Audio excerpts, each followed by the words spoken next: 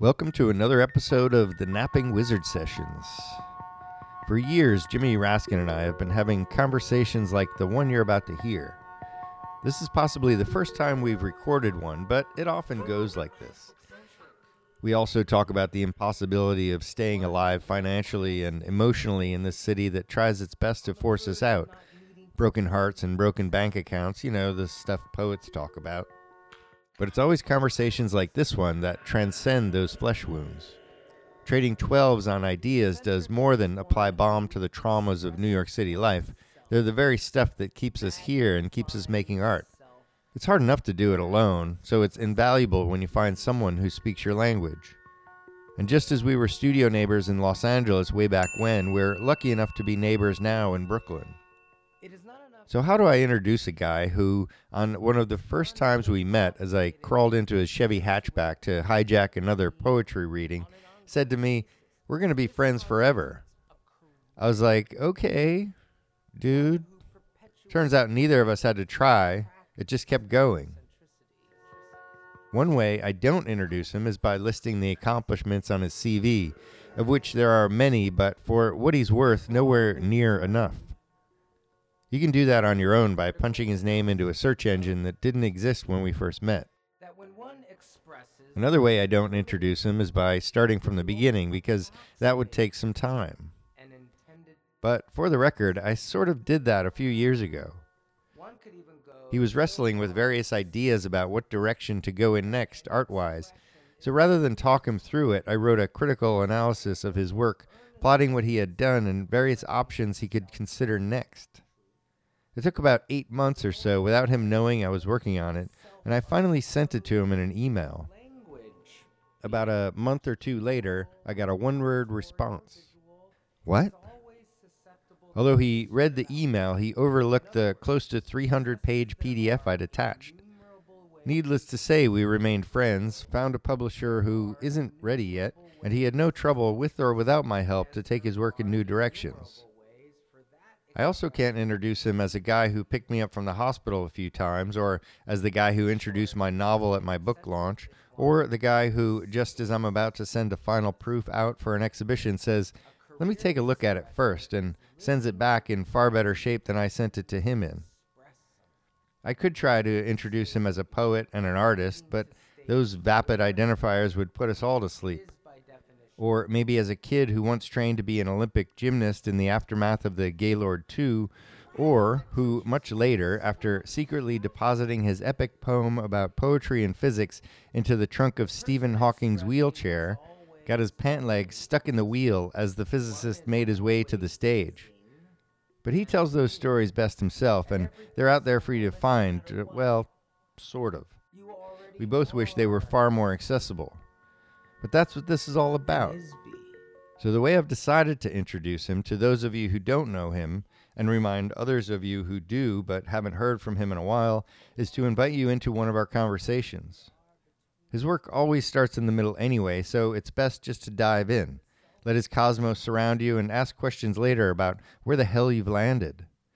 We sat down in the Brick Arts Media podcast studio on January 27th, 2019.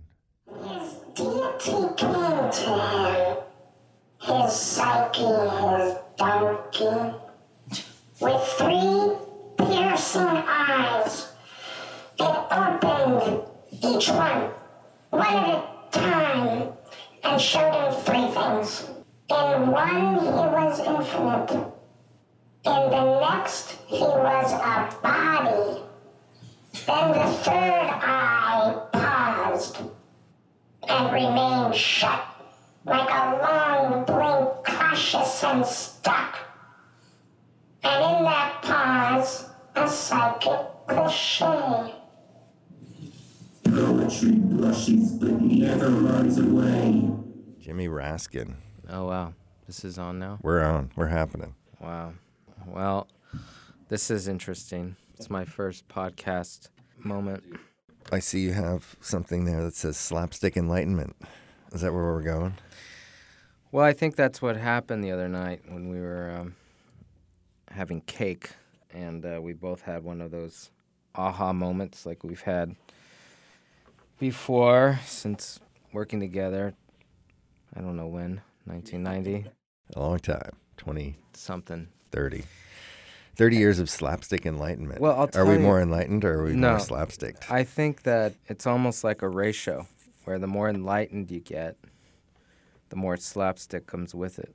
There's that idea of the attraction to enlightenment as a form of disappearing.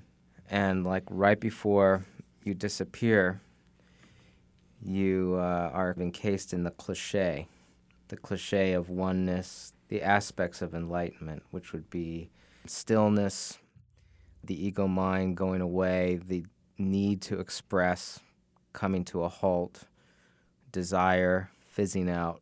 And the interesting conundrum is that if you're trying to express yourself on the verge of enlightenment, there's a good chance you're going to be surrounded by cliches. Well, is enlightenment already a cliche? Yeah. Is there already a package? Oh, yeah. And that's the whole fun part of playing with cliches as objects of possible failure. One would rather be interested in failure than ironic success.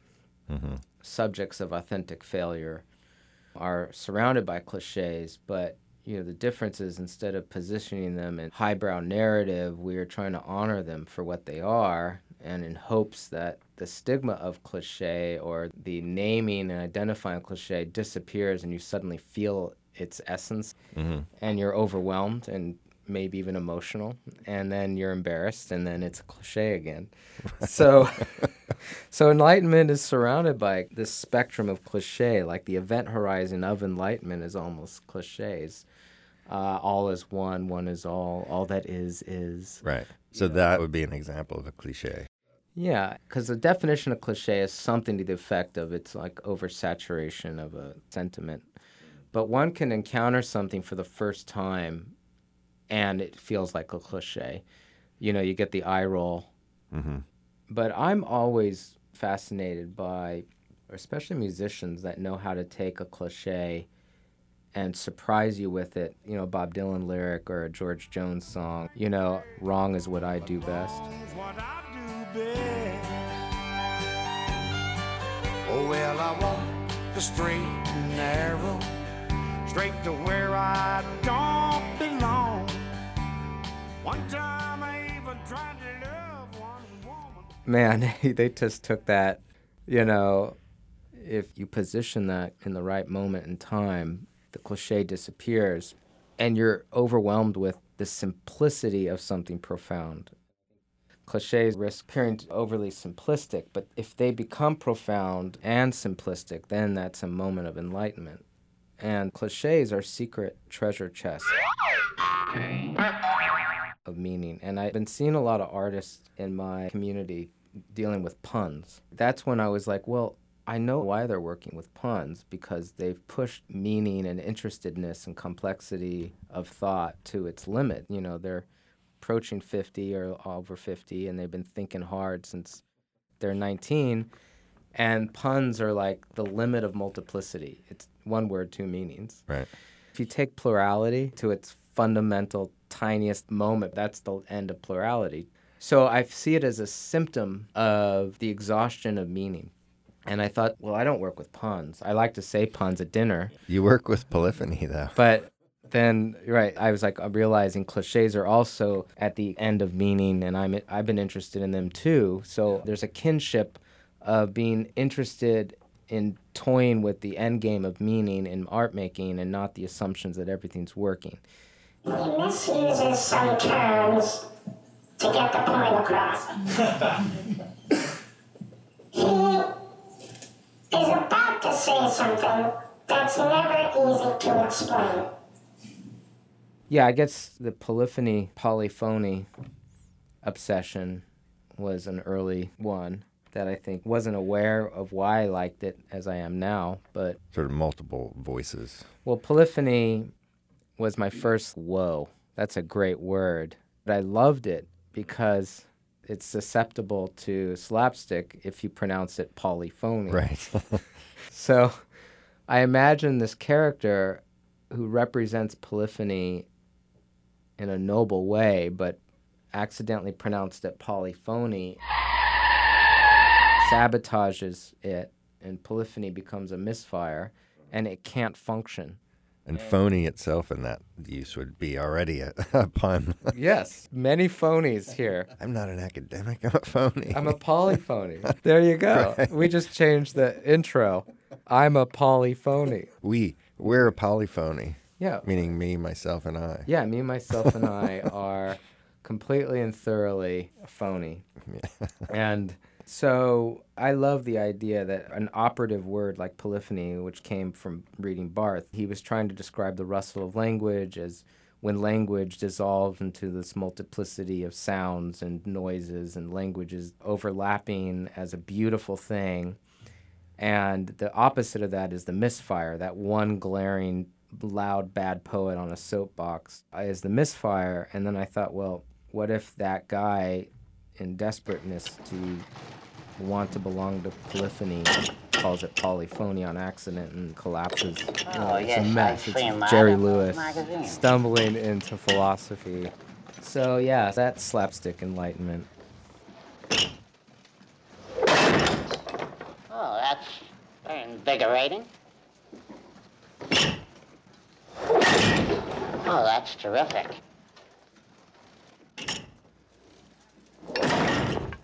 Oh, I'm going to have a great deal of fun with this, I can tell.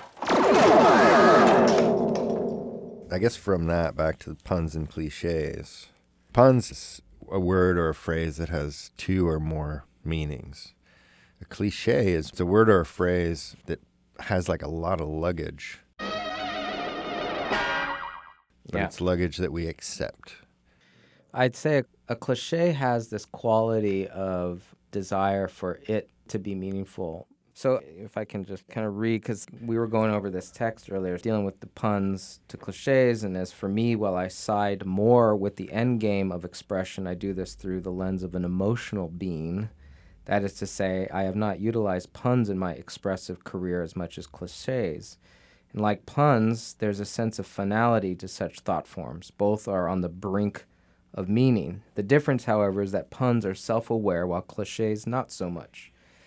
A cliche needs to be pointed out that it is one. Puns come with automatic cleverness entangled in a self-aware finality. Another way to put it, puns are consciously flat while cliches are unconsciously bloated. And yet, in the hands of a tactical artist, puns are seemingly flat. They can be plotted as subversive gateways to larger obsessions upon a higher plane. Cliches in the hands of similar practitioners would tend to have them posed as objects of critique, generating a protective sphere of self-awareness secured with the sensation of irony so as to avoid any trace of genuine victimhood in the project, i.e. being perceived as one who actually truly loves the cliche and its sentiment, slipping past the control of systems of self-criticality and into the fuzziness of feelings. I saw cliches as sacrificial objects and so on. And then a little later, there's cliches are suspiciously simple notions that behave as if they were highly effectual. There's a sense of naivete with a cliche acting as if it's fulfilled and fulfilling, but really from another vantage point, thinner and flatter. And moreover, cliches are doused with the perfume of emotion. When a cliche is iterated, there's a sense of impassioned belief, and there lies the tragic comedy of cliches in the sense that it wants to be bold, yet seems too familiar, wanting too much to cause effect. Cliches dwell in the danger zone of meaning, especially according to those who know better or know when a cliche is one. And I write, now there is a compelling topic to investigate. When is an object of expression exhausted of its effectiveness and redesignated as a cliche? Mm-hmm. So cliches maybe weren't always cliches. Right. Right. So, yeah, they had to start somewhere. But then back to what you were saying earlier about if something's not a cliche, but you hear it and you're like, yeah, that's cliche. yeah. So that would kind of say that there's a first instance where you instantly know, that's kind of... It's kind of, that's kind of designated. like it flattened itself out or something. But what's funny about them is they want to be not a cliche. Like, cliches have a weird quality. If it had a mind of its own, if it was a living, breathing thing, it would think it's the most profound thing in the world. But we're like, nah, not going to happen. I feel like those that know when a cliche is one versus not is an interesting diagnosis for the quality of expression and artists. And I feel like artists that know exceptionally well what are cliches or not have a flaw. And the flaw is that they are avoiding falling into an unexpected surprise singularity moment when the cliche suddenly can become an extraordinary, profound moment. In other words, I'm trying to cultivate an approach to expression where I'm aware of cliches, I'm weary of them, but I would love to dive into one almost like in a laboratory under a microscope and see if there's a little trigger where under certain conditions it is a moment of pure expression, connection that's beyond words. Does that make sense? Maybe if we use an example like the one you started with, the all is one, one is all. Okay. Put that under the microscope and... Well, let's see. There's two of them. I got into this whole cliche business because, A, I was identifying with my community of artists who like to play with the danger zone of meaning and failure, because puns are like that and cliches are like that. So I love the Rimbaud quote, "If brass wakes as a bugle, it's not its fault at all." And you can sense that he knew it was arrogant, and yet you love it when you hear it, and you know what he means. But that notion of being like, I am beyond the control of even myself, and I am a vehicle of profound things, and I'm even a fan of it, and everything that means, we want to love that. So the cliche is believing in that, believing in the mythology of the poet. The other cliche that I was attracted to is the subtitle of Thus Spoke Zarathustra, a book for all and none. And I'm like, well, there's a cliche. And then I'm attracted to one that I recently heard from a quote, which is, "I am everything, and everything is me. All that is, is. All that is here, all that is there, and all that is, is." And of course, that's by some spiritual guru. Yeah, no, Dave. You would think. I'm egging you on. That is from, and this is where slapstick enlightenment came on. So definitely Nietzsche's Zarathustra is not slapstick. That cliche is a subversive cliche. He's saying, take it or leave it, live or die after, I introduced this new philosophy. Well, a book for all or none, what makes that the cliche? I would say it qualifies, again, it's about the time factor of cliches. If I said, hey, this book is for all or none, you'd do the eye roll. And, boldness mixed with simplicity equals susceptible to cliche, but that poetic attempt to say all in something so simple, the haiku, for example, which are brilliant phenomenons because those are taking on the challenge of limited text to say the profound, and they're never frickin' cliches. So I was attracted to the all or none statement for a lot of reasons. That's an example of the new philosopher adapting to being simultaneously a poet to survive by making philosophy now about language and shifting values and all that post-structuralist foundation, merging philosopher and poet. Mm-hmm. And to do that, he had to critique philosophy, critique the poet and his vulnerability, and remake it as a simultaneous being so that he can say all or none and survive, meaning I'm not as vulnerable as a poet that would say, right, this poem is for all and none. Right. Like, get off the stage. Get off the stage. Throw the tomato. But next. If Nietzsche says it, backed by monster pages, then it's not. So that, there's that. And then fast forwarding to slapstick enlightenment with this other quote is that all that is. So you'd think it was a spiritual master, not so much the words, but the idea that they experienced that. See, that's the thing, like with Rimbaud's quote, brass wakes as a bugle, it's not its fault. The cliche is the sentiment of the words. So same here, right? The whole thing feels like a cliche, and yet we're on the cusp of enlightenment when the mind, obsessed with dualities and nuance, disappears, and all that's left to say is all that is. And the idea that they would actually have experienced that right.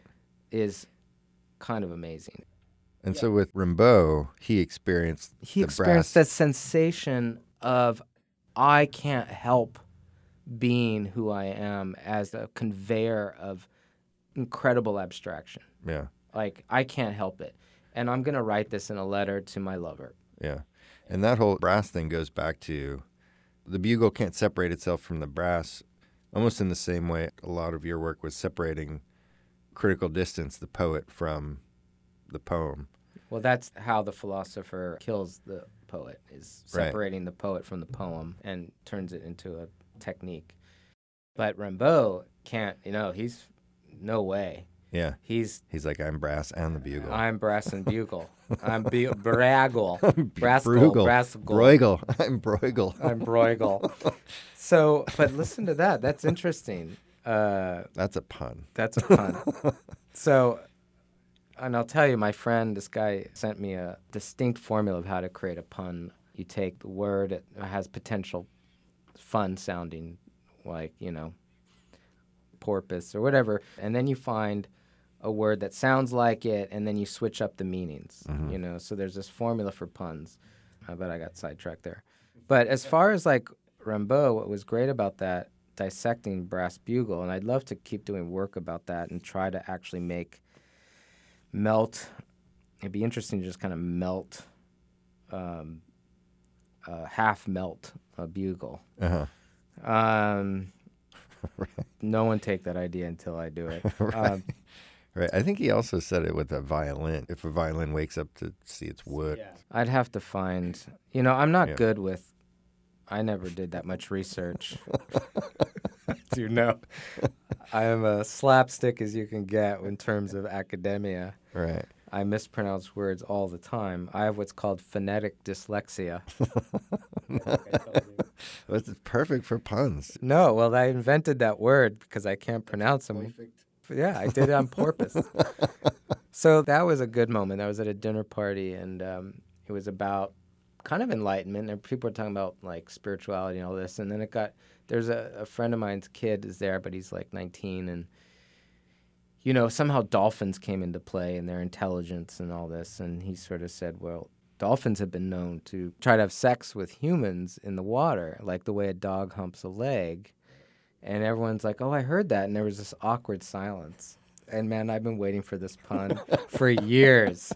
And I just was like, do you think they do it on purpose? Everyone eye rolled. It's just, well, no, it released the tension in the room. It kept it going. Right. But anyway. All right. So we see with Nietzsche and we see with Rimbaud what was sort of packed within that cliche. The all and none, he's enacting profound difference, like, as his operative thing, and Rimbaud is about being inseparable.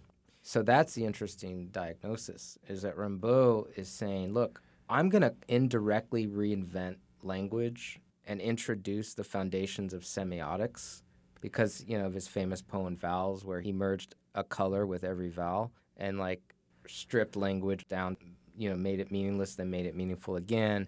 And yet he himself still was caught up in the romantic bubble that I am poetry and poetry is me, and go fuck yourself. Yeah. I love the conundrum of Rimbaud because it's almost like when Einstein indirectly, through his quantum, equals MC square stuff, indirectly led to the uncertainty principle, which he tried to fight till his death. So Rimbaud, similarly, he's E equals MC square as his illuminations, and then the post-structuralism took form, which prides itself in killing the author. The author is dead is the mantra, but Rimbaud's like, if he was around, he'd be, no, not yet. The poet, capital P, is still here, but by virtue of him stopping at a teenager to become an arms dealer was his death of the author. So I feel like that's an interesting thing, is that All or None with Zarathustra is about difference. Mm-hmm. And so philosophically it survives the cliche. Rimbaud, brass quote, is designated as a cliche, but it's in a special category. It's shelved where literary people will take it on as a worthy topic, tagged as cliche and forgiven for his youth. But I think it needs to be resurrected. I gotta write this down. I gotta melt a bugle when I get home. We have it recorded. Hey Siri, melting bugles, Brooklyn. Oh, Fulton Street. The bugle melter. 1-800-MELT-BUGLES. Doesn't even make sense. Bring your own bugle. Bring your bugle. We'll melt it halfway. Oh my God. Watch, right. I'm going to get myself tattooed with a certain number, and I'll be like, oh, that's the degrees Fahrenheit of when brass melts. Yeah. Where would you get it? Etched into a tooth. What's that number on your butt? Well, that's the temperature by which brass melts. Well, why did you do that? Well, let me tell you. And then I say, if brass makes bugle. Oh my God, that's so profound. That's fault. And it's like, that tattoo is See, such a cliche. No, but I went through that much work to get you to rethink this quote. Right. So the tattoo is no longer a cliche. Should I do that? Get my number tattooed on my butt? Absolutely. And then do a documentary? Yes, definitely. Because that's how much I want you to think about this quote. Right, to take it from this loaded thing and just wring it out and then bring it back so it's like, all right, that's interesting. So there's slapstick enlightenment.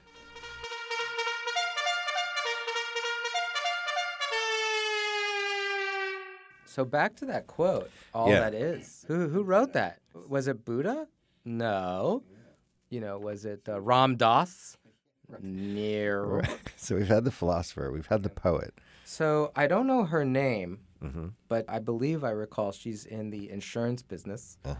And the quote was taken some point in the 80s. And she was on her way to insurance convention, I believe, in Hawaii, and was driving across the island. And she suddenly was in the hotel, and there was hours of missing time, and it bothered her for years, and she had herself hypnotized. And I have the transcript, and so everyone... Of course you do. Everyone in podcast land, the smile on Dave's, the nervous smile, because he knows what's coming. No. Is, so she claims that a UFO stopped the car and took her. And the hypnotist asked how, and she said, well, they turned me into light, sped up the vibration of me, and brought me through light. And she asked her to describe that. So we went from just a practical subconscious recollection of events to a kind of almost ecstasy type language. So we go from car pulled me over, light above the car, to an incredibly spontaneous, poetic mantra, not describing what it's like to be taken, but when the conscious mind was separated from the burden of the body and the thinking mind, which is part of the body mind, that awareness of oneness and the ultimate enlightened state was recorded in terms of language, and then talked about being on the ship, whatever. The documentarian took over. So in that moment of becoming, if one forgives that this might have happened or not and says, well, maybe consciousness operates at the quantum level, and that sensation of what she quoted here, so she documented with the best words she had. In other words, it was described that her voice changed, it became filled of a lot of breath, and just suddenly went into, I am everything, and everything is me. All that is here. All that is there. All that is. And then poof. So I just was like, because I'm reading this stuff for certain reasons, both fun and research of some stuff. And I was like, wow, accidental poet. Yeah. And like this whole idea of slapstick enlightenment fascinated me. I mean, even with the tattoo, when she says that, and the first time you hear it, you think, oh, it's some spiritual guru. But then you find out who it is and why she said it and the circumstances that she said it in. And immediately it's like, it's not that it's not a cliche anymore, but it's like, you've created the distance in the same way the tattoo creates the distance and stretches it. So it's actually become interesting again. Well, here's the thing. Again, am I an artist that curates puns and cliches so that, you look at them differently or they're stimulant for more? Or am I a documentarian? And I think of, again, we're talking about Bob Dylan, because actually, just to plug it, Bob Dylan Foundation just did a story on my friend, the painter Joe Ando, that we edited, and we're listening to Cold Irons Bound, and I'm like, oh my God. These words put at the right time, at the right tempo, at the right moment of the right song, and boom. So maybe in certain ways, the artist strives to do the same thing in this type of work.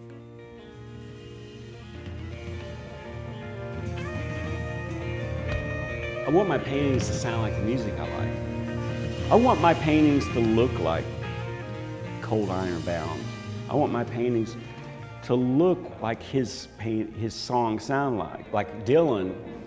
They're Americana, they're unrefined, and they're sturdy. Some of these things are beyond words for me. I can't really articulate it. That's the reason I paint it.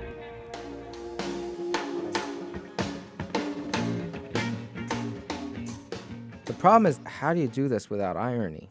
How do you turn the eye roll and then stop it unexpectedly on the three-quarter turn and make them eyes roll into the back of the head?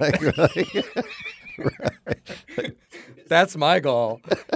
Where they think it's a cliche, they're rolling their eyes, it goes almost to the end, and then they go, oh. I can't see anymore. They go blind. I'm so confused. With light. And so after that quote, it says, by the looks of it, this quote appears to have come from a Buddhist monk. I write about that. The quote was from the moment she merged with light as a means to take her up. Magnificent if real, or perhaps just a practical means of moving a body. Just to elaborate on that, she went beyond the layers of the ego mind and into the singularity of beingness, where simultaneity became inseparable, where all that is happening at once with spectacular vividness, all the while still having a sense of self, yet a self inseparable from the one. Consciousness in its pure definition is not the thinking mind. The thinking mind is a product of self-individuation or the self-illusion of being, separateness, difference, simultaneity, duality. But because we all experience this illusion together, it is the assumed limit of reality, and as such, gifted figures like Nietzsche push duality to the limits of how spectacular it can be to be dualistic. The philosopher-poet is an expression of the first and last best duality. Such ferociousness of thought led us to this extraordinary potential of dynamics. What we may have to realize is that the infinite plane of difference, juxtaposition, and flux, where everything is potentially interesting and compelling, is also a limit. It is nothing compared to experiencing oneness when all of that disappears. It is nothing compared to experiencing nothingness. So, I was drawn to her quote not only because it is a worthy cliche, but the whole thing was also worthy of slapstick. She stumbled into pure awareness beyond the duality of perpetual difference, where simultaneity takes one last fall into inseparability. So, in other words, I am interested in the accidental quality of it than I am if she experienced it or not. I'd like to know she did, but the arrogance of the mind in its attempt to hold on to duality is going to dismiss this. Your mind is going to dismiss this, but you may not want to dismiss it. You mean with the eye roll, you're dismissing it? Yeah, the eye roll is like the mind going, no. And then we also don't want to assume that it's happened and it affects me and I'm going to talk about it forever at a coffee shop. Us savvy artists have to figure out what to do with this thing. But to take on a cliche like that as a subject in art or thought or whatever, you got to come locked and loaded. You really have to wring it out of everything. That story kind of reminds me of Out on a Limb, that Shirley MacLaine movie where... Now there's a cliche. Exactly. Where she's in this pool and she's like, David, I see my silver line. Oh, God. It's full of cliches. I imagine if this woman, you said she was at an insurance conference? She's somehow involved in insurance. Yeah. Mm-hmm. So when she told her friends this... Well, she never did. Well, if she told anybody this, I'm sure they eye rolled. Oh, yeah. So her narrating the story is definitely going to produce eye rolls. It's so cliche. Yeah, everyone who's been abducted is going to say this. Everyone who had a near-death experience is going to say they saw the light and went to the light and all this and came up with something similar. What you're doing, I mean, when you tell the story, as opposed to her telling it, you're already ringing it out. Well, here's the difference. I'm some hybrid of deconstructing it, believing in it, wanting to believe in I it, want to believe. jealous, right?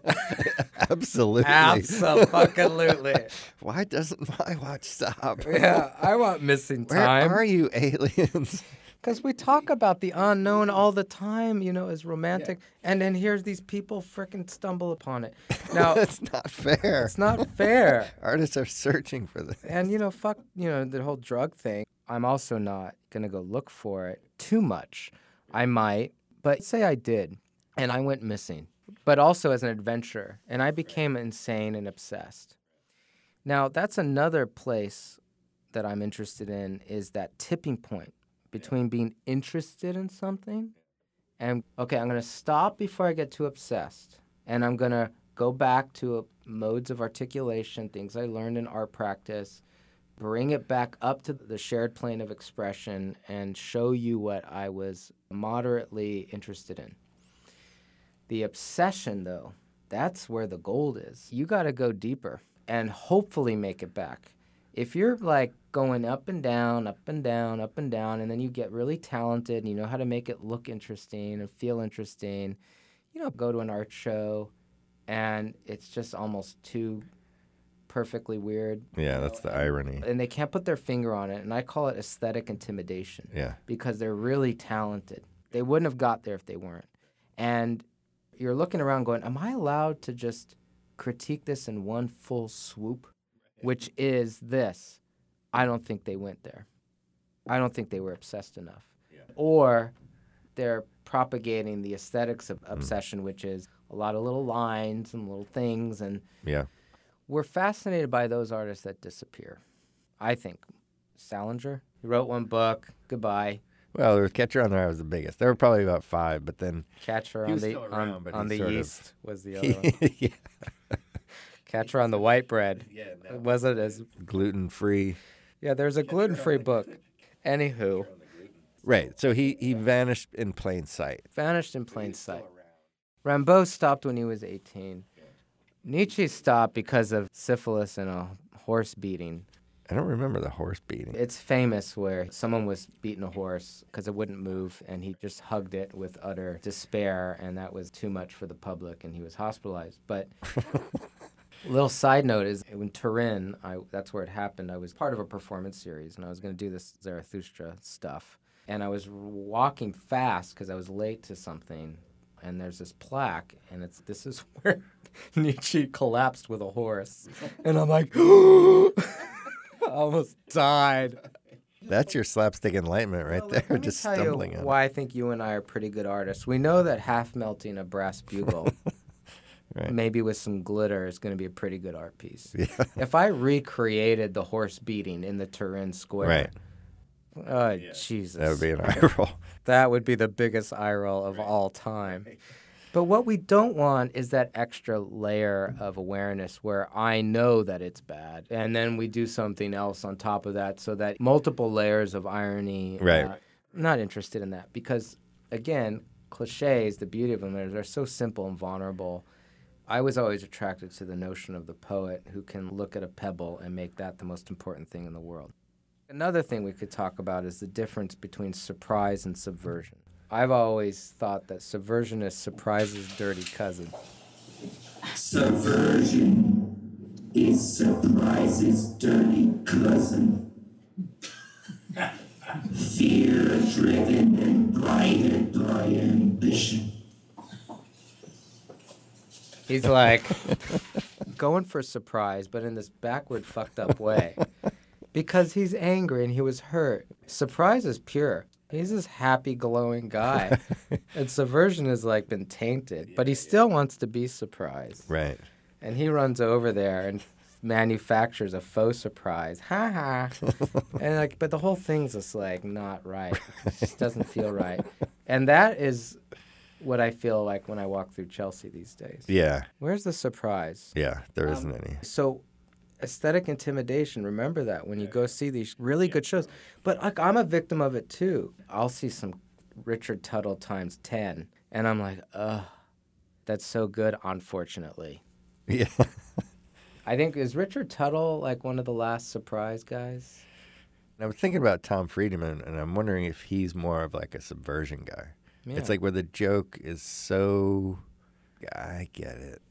Where Richard Tuttle is more like, Dude, that guy loves what he's...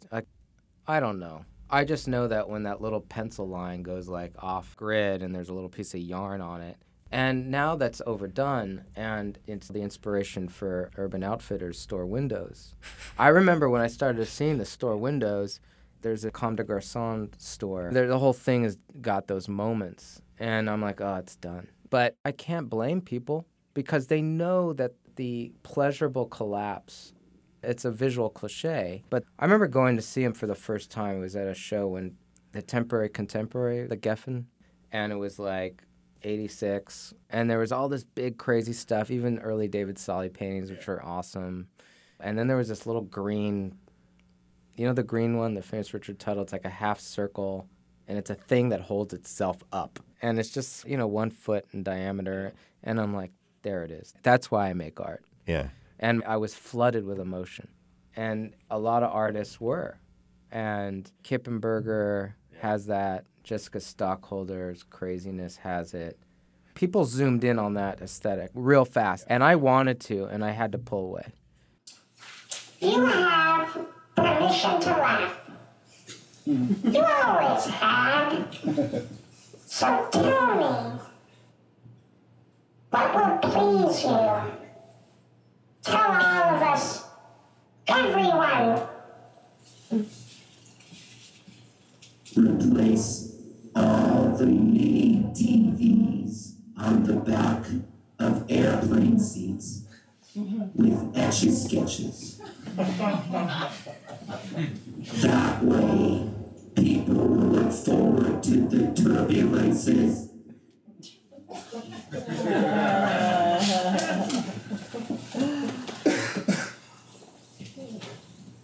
These words, like dotted islands across the ocean, took their time rising from inner explosions.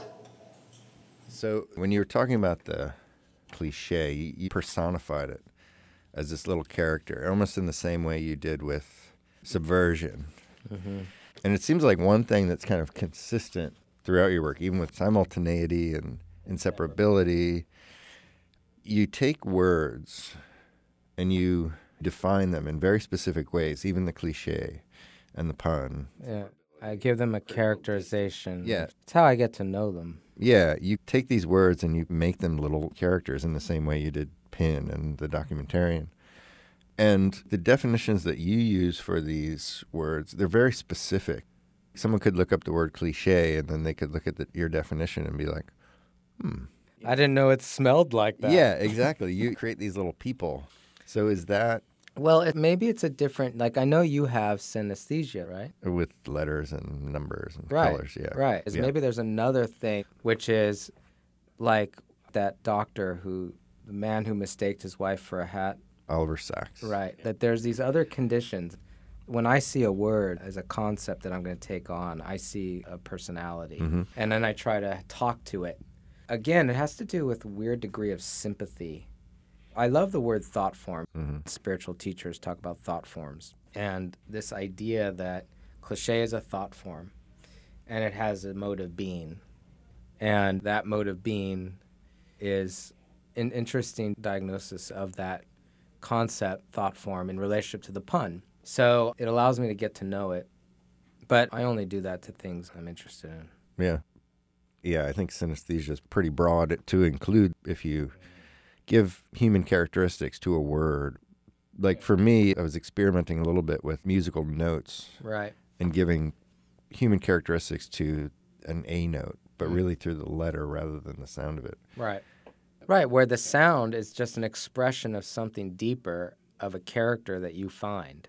Right. See, that's really fun, to find that a cliche looks like that because it's really this. And to find that essence even if we're inventing it. It's the poet's journey, and I think that's why you and I have these conversations. You know, when I first met you, just for the everyday listener, your studio was next to mine at CalArts, right. And I peeked through this big hole in the door, and I'd see you. Again, do I get this wrong? You every usually fucking get it wrong. Well, there was these there little were no matches. It was pennies. It was something, little sticks. It was little tables. Little tiny, like hundreds of tiny little tables Yeah. with little things on them, like little lint. And it was just so, I was like, oh my God. Because here's what I saw. I saw the obsessed. I saw the poet, that this piece of lint is interesting, and you're going to look at it because I'm going to make a table for it, right. 1 inch off the ground. And, of course, just the overall performance of it. And, you know, there's a lot of artists who have dealt with that kind of performative construction where we look again at the lint. Mm-hmm. And I'm just saying, you know, you were doing that 25 years ago, and there's a kinship that happens when you see something like that occurring in your studio next to you, that this person's life has been devoted to X amount of time to make that piece of lint interesting. Right. And so that is a quality of being that I identify with. Yeah, and you can see that through the cliche, what we've been talking about, and how you're trying to take this thing that people think they know exactly what it is. Is that lint? Huh, there's actually dust mites in there. Yeah, there's a whole ecosystem. But, you know, so, yeah, I guess that's kind of like the stuff. That's kind of... Yeah. I think. All right. Now we're going to have nap time with Dave and Jimmy. All right. Well, let's see what we got. Bye. Is it a solid light? It's like a beaming light, streams of light. Are you still driving your car? No, I just am. I just am. Well, what do you mean? It feels like I'm part of this light. Are you still in your car? No, I feel like I'm floating, and like I'm part of the light. I'm just light. It seems like a transcendence of time. Like I'm moving. I'm going somewhere, but I don't know where I'm going. And it's okay. It's a feeling of movement?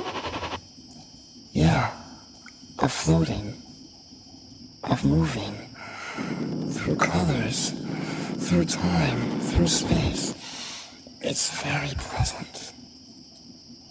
The colors are all you can see? Colors and golden light. It's very peaceful.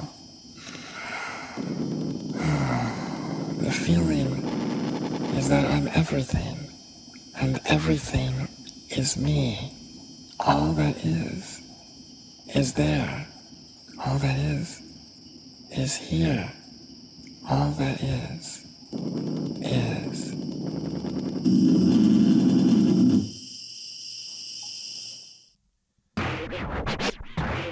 This is David Colosi with the Napping Wizard Sessions.